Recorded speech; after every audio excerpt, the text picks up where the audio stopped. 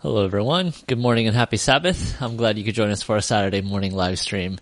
As Jinha was mentioning, we're going to start transitioning our digital meetings to face-to-face meetings slowly but surely, but it's so exciting, and I'm really looking forward to actually just catching up with you guys in person and being around people is going to be so nice. Being around you is going to be so nice.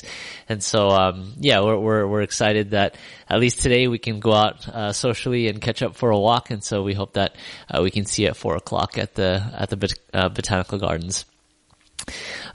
So we're going to be starting a new series entitled A Tale of Three Kings. And, in this series, we're going to be visiting the stories of Saul, David, and Ahab, three notable kings in the history of Israel. And we're going to be looking at how the mistakes of each of these kings shaped their lives. And I think mistakes can be a very challenging thing to resolve in one's mind. I think a lot of times we feel very shaped by the decisions that we've made. We feel that the mistakes that we make can really keep us from missed opportunities. And so today for the next couple sermons in this series, we're going to be looking at how God responds to our mistakes. So today we're going to be looking at the life of King Saul. Now, I want to give a bit of a disclaimer for this message that the story of Saul is a bit of a sad story. And really, for me at least, how God interacts with Saul can only be seen in a positive light in contrast to David and Ahab. And so that's why this is a multi-series message. So today we're going to look at King Saul, and I'm just going to ask you to bear with the sad story, and then next time we'll hear the glad story or the happy story. So just to give you a little bit of a background of King Saul, he's the first king of Israel, and when you read through the story of King Saul, if you go through 1 Samuel chapter 10 to 15, we kind of see the ascension and the reign of King Saul. And when I read a story, I like it when there's significant character development. If there's a harsh judgment that gets passed down from God, I want to understand why the character is judged.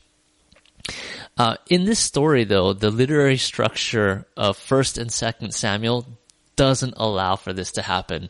There isn't a whole lot of explanation, and it requires a lot of background study to actually understand why the judgment of God comes so harshly on Saul. So there are 3 specific chapters that are dedicated to the reign of Saul. And in these 3 chapters, Saul is the protagonist of the story, and he makes these 2 mistakes which we're going to cover today, and he loses his throne. Now, while Saul remains alive for the next 39 chapters, and his life significantly impacts the story of Israel, we're going to see that there's a shift in the story from Saul being the protagonist to Saul becoming the antagonist. And he's the antagonist of his successor, David, and we'll learn about David next time. So the way that this story is written communicates simply that Saul is not chosen, in contrast to the fact that David is chosen. So today we're going to see how Saul becomes, unchosen. So let's visit the 2 mistakes. We're going to be going through 1 Samuel chapter 13. If you have your Bibles, I'll invite you to open them up to this chapter, but I will be narrating most of the verses, and we'll have them here on the screen. So in this story, or in this chapter, Saul offers a sacrifice, and it's kind of like a forbidden sacrifice in that there's a prophet by the name of Samuel, and he's supposed to offer the sacrifice, but Saul steps in preemptively and offers the sacrifice before Samuel can offer it. Now, the setting of the story is that Saul wants to go to war with the Philistines, and unless Saul wants to go to war with the Philistines. And in normal circumstances, if Israel is attacked first, they are allowed to respond with war. But if Israel wants to preemptively start war, they need permission from God. And this sacrifice communicates that God accepts and gives permission for this act of war. Now, throughout the Old Testament, there are moments when Israelites go to war with the nations around them. And the idea of proactive, permissible war is a challenge to accept, especially with our current values.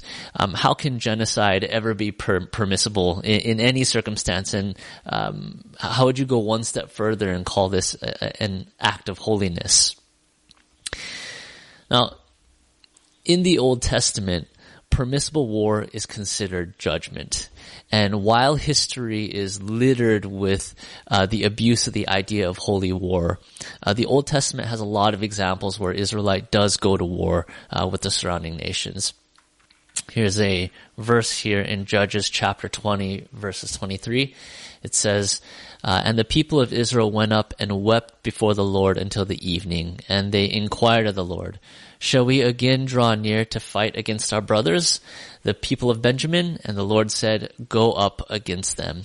And so here we have this one example where God gives the green light and says, you're allowed to fight. Here's another example in Genesis 15:16. And God is speaking to Abraham here, and he says, in the fourth generation, they, being God's people, shall return here, for the iniquity of the Amorites is not yet complete.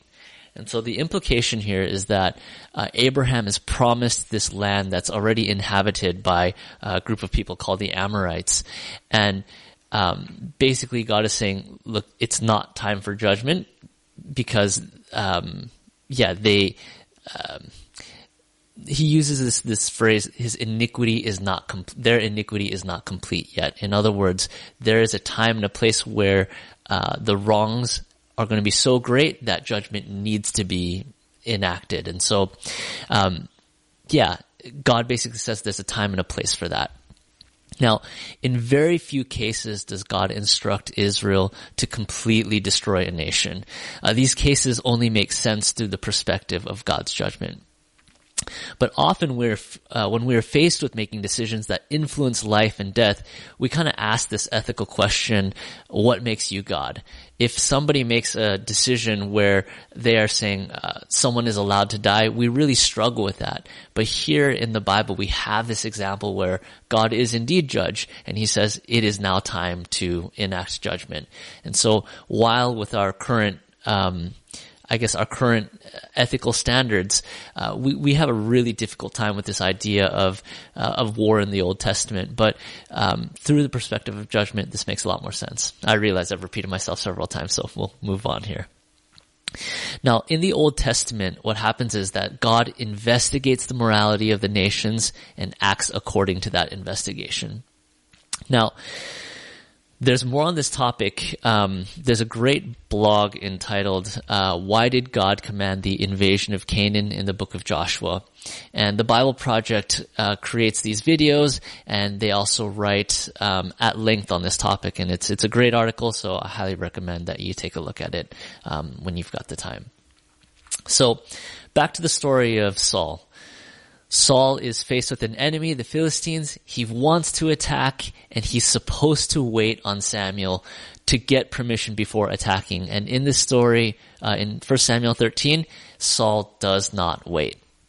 He has these skirmishes with the Philistines, and the Philistines get tired of this pesky Israelite king attacking them, and so they kind of gather their forces together and they create this massive army. And in the chapter it says that there are 30,000 chariots, 6,000 horsemen, and there are foot soldiers that number the sand of the sea. And so it's kind of like communicating this massive, massive force. And so we pick up in the story in verses 8 to 14. So it's 1 Samuel chapter 13, verses 8 to 14. And here's what the Bible says. He, being Saul, waited 7 days, the time appointed by Samuel. But Samuel did not come to Gilgal, and the people were scattered from him. So Saul said, "Bring the burnt offering here to me, and the peace offerings." and he offered the burnt offering. As soon as he had finished the burnt offering, behold, Samuel came. And Saul went out to meet him and greet him. Samuel said, "What have you done?" And Saul said, And Saul said, "When I saw that the people were scattered from me, and that you did not come within the days appointed, and the Philistines had mustered at Michmash, I said, now the Philistines will come down against me at Gilgal, and I have not sought the favor of the Lord. So I forced myself and offered the burnt offering." And Samuel said to Saul, "You have done foolishly. You have not kept the command of the Lord your God, with which he commanded you. For then the Lord would have established your kingdom over Israel forever. But now your kingdom shall not continue. The Lord has sought out a man after his own heart, and the Lord has commanded him to be the prince over his people, because you have not kept what the Lord commanded you." Now, in the original language, that phrase, kept what the Lord commanded you, there's like a play on words. That verb commanded is appointed. And so there's kind of this connection between Saul not keeping the commandment of the Lord and therefore not keeping his appointment from the Lord. And so what we see here is that Samuel kind of corrects Saul and says, "Hey, you made a mistake here." And what's important whenever people in the Bible make mistakes is how they respond to the correction, how they respond to the mistake. And rather than responding with repentance or contrition or this genuine sense of realizing, yeah, I made a mistake, what we read here is that Saul starts making excuses. Saul doesn't recognize that it was wrong for him to attack first, and then ask for permission later. Something that my boys, and I'm guilty of it too, is that when we sit down for family meals, my kids regularly eat as they pray. And something that we try to instill or practice in our family is just kind of thanking God for the food that he's provided and asking God to bless the food as well, because we recognize that God is the sustainer of our life. And yeah, oftentimes, like, I'll, bow my head for prayer, and the boys will shove food in their mouth, and they're like, "Dear Jesus, thank you for food, amen."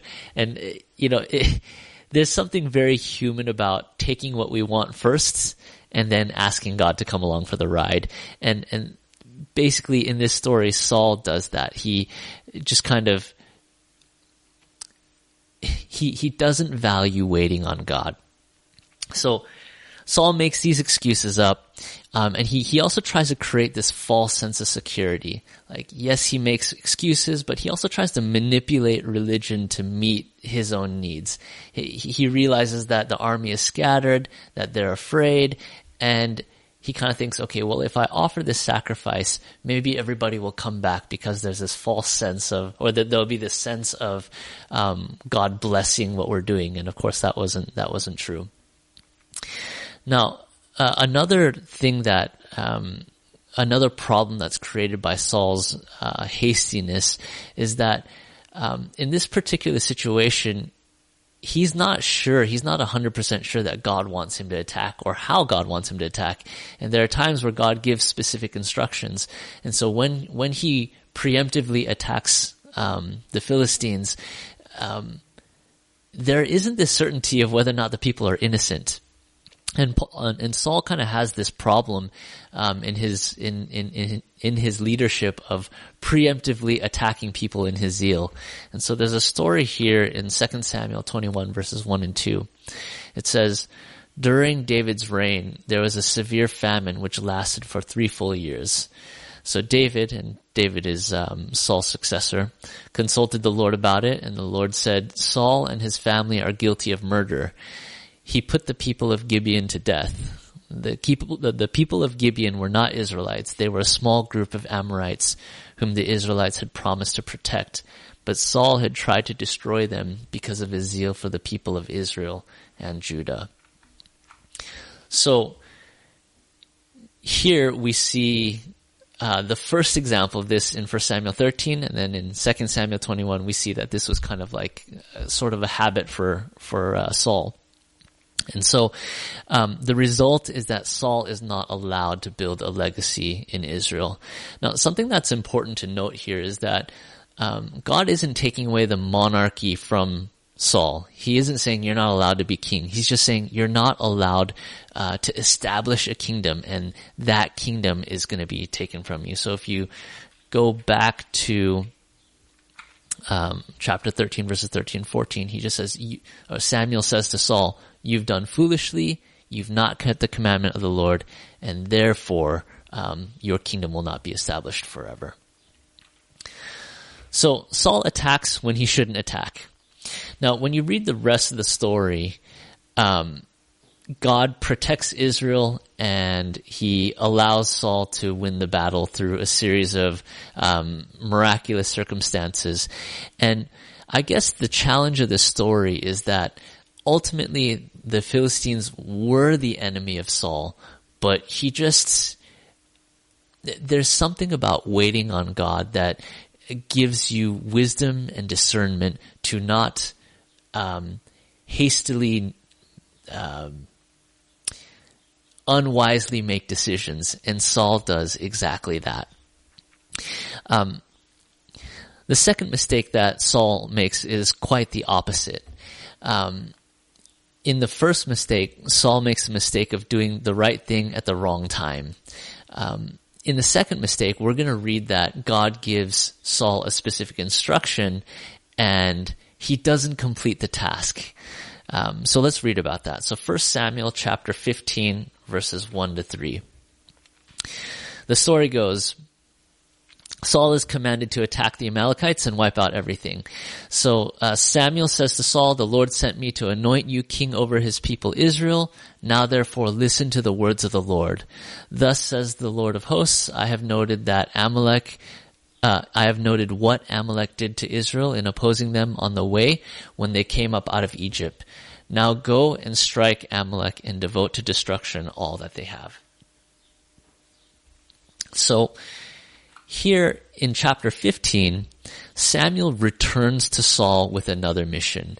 And this is really, really important because whenever someone is offered a mission in Scripture, it's considered a privilege. And so when Samuel comes to Saul, it's an opportunity, maybe not for vindication, but it's an opportunity for him to do good. And so when Saul has this opportunity, it gives him a chance to experience grace. Let's say Saul would complete this mission successfully, his reputation would grow, people would acknowledge him as king, they would recognize his authority, and also his obedience would go noted. Well, we continue reading on in the story, 1 Samuel 15 verses 7 to 9. It says, "And Saul defeated the Amalekites from Havilah as far as Shur, which is east of Egypt.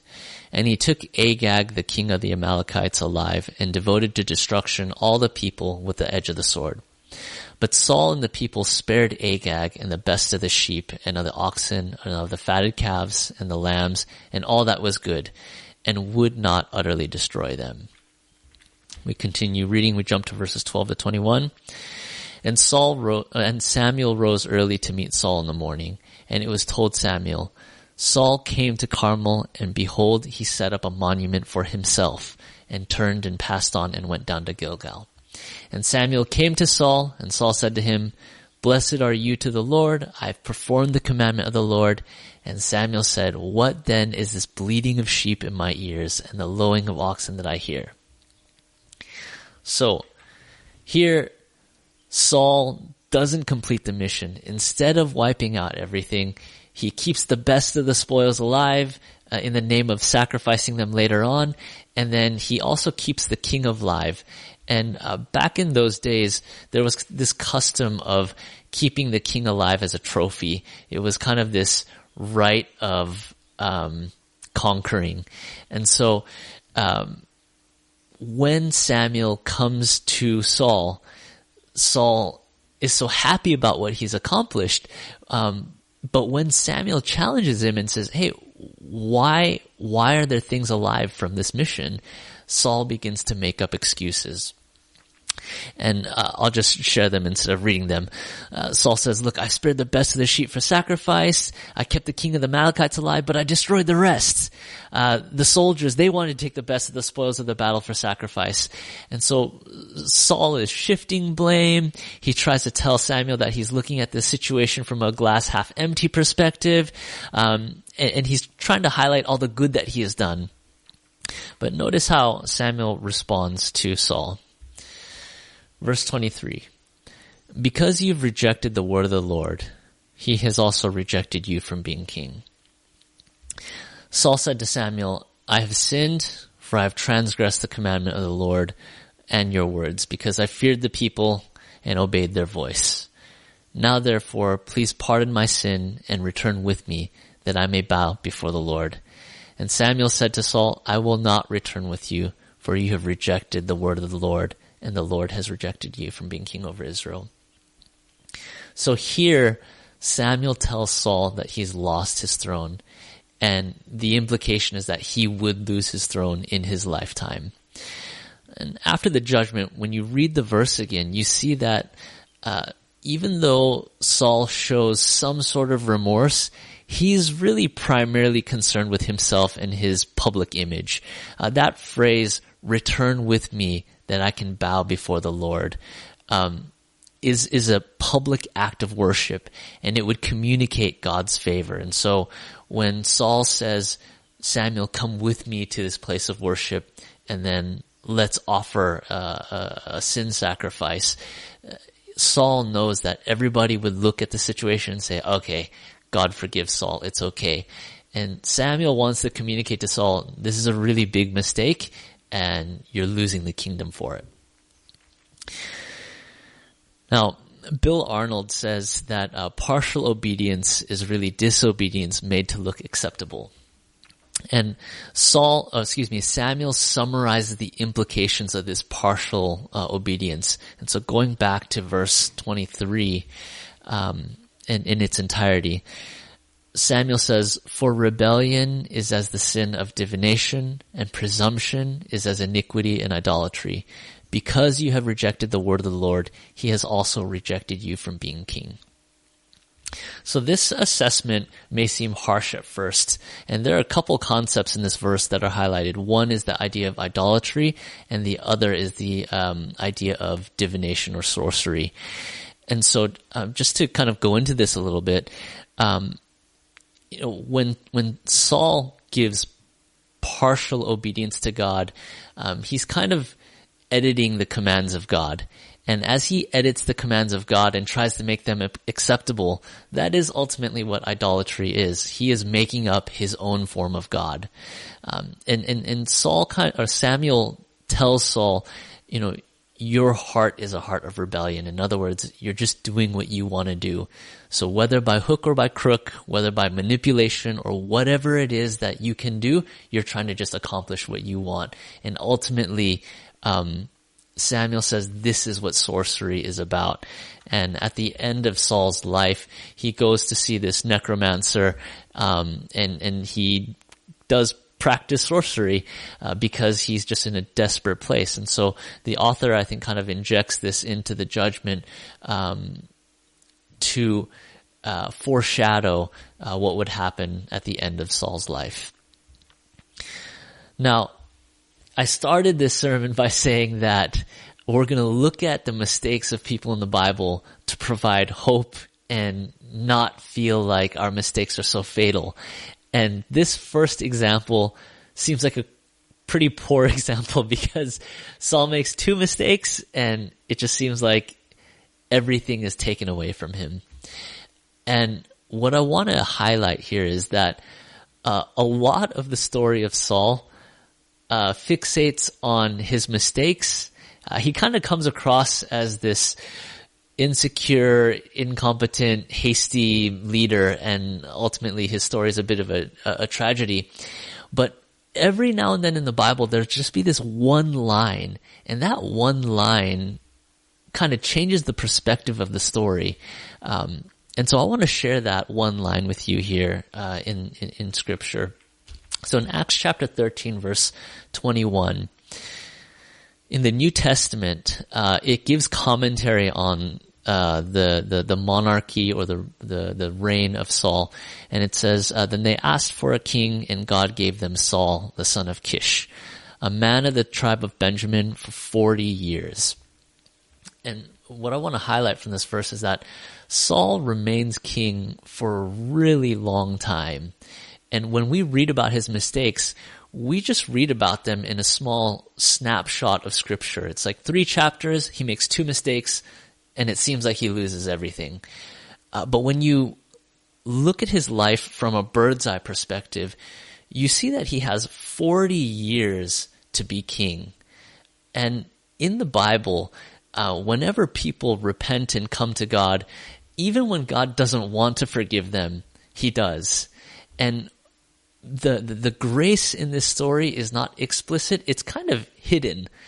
And so what I want to do is look at a couple more instances of the story that help you that help us to see that Saul doesn't see the grace of God even though it's there. So in 1 Samuel chapter 18 verses 6 to 9, what we see here is that Saul has become this king, Saul has established himself as king, and there's this young upstart by the name of David. He's a warrior, he's a musician, he's well spoken of, and Saul basically enlists him to be the commander of his army. And David has incredible success, and Saul knows in the back of his mind, I'm going to lose the kingdom. But we read here, 1 Samuel 18 verses 6 to 9. As they were coming home, when David returned from striking down the Philistine, the women came out of all the cities of Israel singing and dancing to meet King Saul with tambourines, with songs of joy, with musical instruments. And the women sang to one another as they celebrated, Saul has struck down his thousands, and David his 10,000s. And Saul was very angry, and this saying displeased him. He said, they have ascribed to David 10,000s, and to me they have ascribed thousands. And what more can he have but the kingdom? And Saul eyed David from that day on. Now, Saul feels slighted by this. But there are women in Israel who are like singing his name, saying he has killed thousands and David his 10,000s, and they're singing his accomplishments. Like, I don't have women dancing in the streets of Melbourne singing praises about Roy's accomplishments. And I'm just saying that Saul gets so fixated on wanting all the praise and adoration and respect and from everyone in his country, that when he sees someone who gets a little bit more respect, it just kind of tears him down. Like he loses the sight of the fact that he is still king. And from Acts 13, for 40 years he kind of sits in this insecurity. When you read through the book of 1 Samuel, you find that the people start shifting their affections from Saul to David. But something that's really important is that throughout the whole book of 1 Samuel, even in the decline of Saul, the people of Israel obey Saul. He still has incredible influence, he has incredible power, and the people care about him. But the judgment that's pronounced by God kind of destroys his heart. And he doesn't make the most of what he has.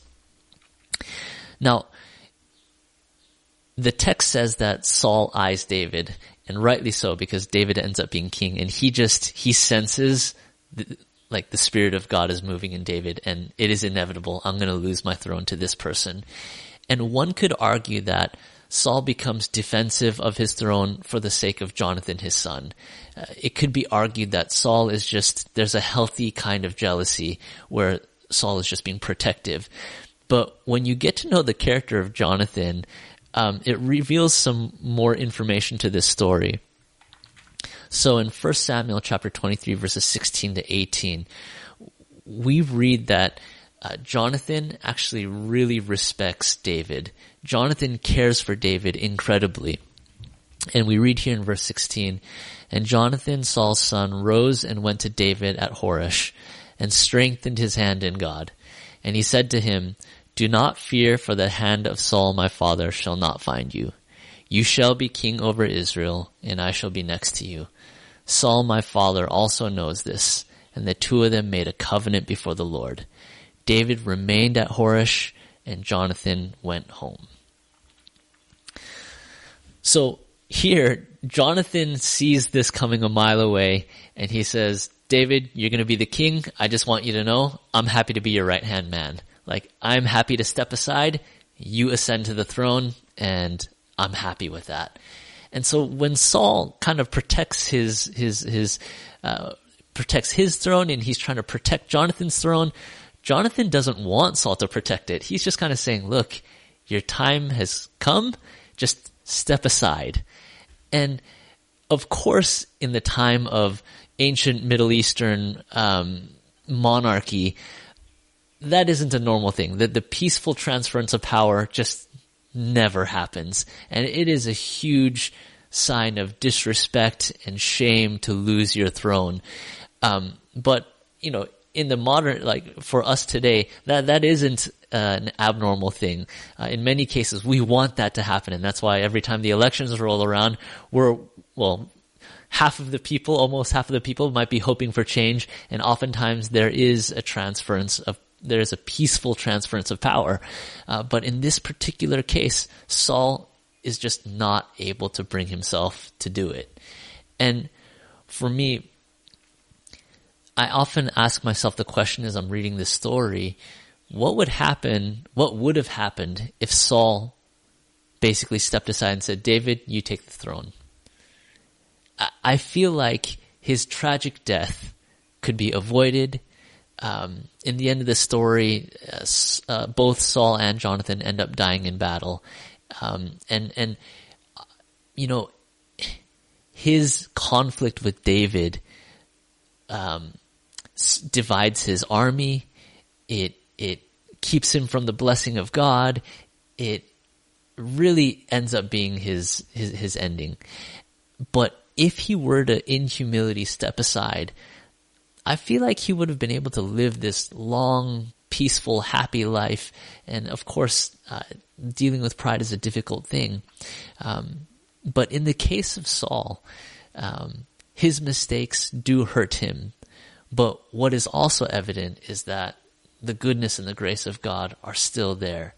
And so for me, the main, lesson or the main takeaway point from this story is that the judgment of our mistakes combined with the judgment of God does not take away the grace of God.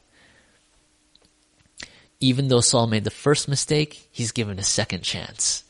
Even though he makes a mistake a second time, he still has the kingdom for 40 years. The people still respect him. He still has influence. He still has the ability to do good. He's just not able to do it because he can't see or sense the goodness of God. And so today, for those of you who are maybe feeling like, God, I just feel like I've made so many mistakes. There is a tendency to fixate on the mistakes and to be taken away by them. And I want to share with you today that even though those mistakes may have been there and may have been a part of your history, that the grace of God is still there. And as we explore the next two stories of David and Ahab, this will become more and more evident, and we'll be able to contrast the different stories. And so I look forward to exploring that with you. But I hope that from today, from Saul's mistakes, you can gain some sense of encouragement in seeing that God is still there. Would you join me for prayer as we close?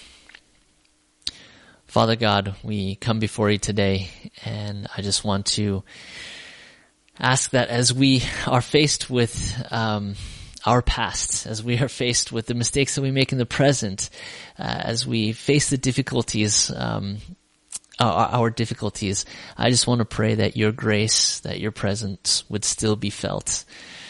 Father, as Saul was sidetracked by his I guess by his fixation on holding power, he lost sight of your grace. And I pray that as we are faced with our expectations of our idolatry or the things that we fixate on, that you would help us to genuinely connect with you, and as a result, be able to find healing and restoration.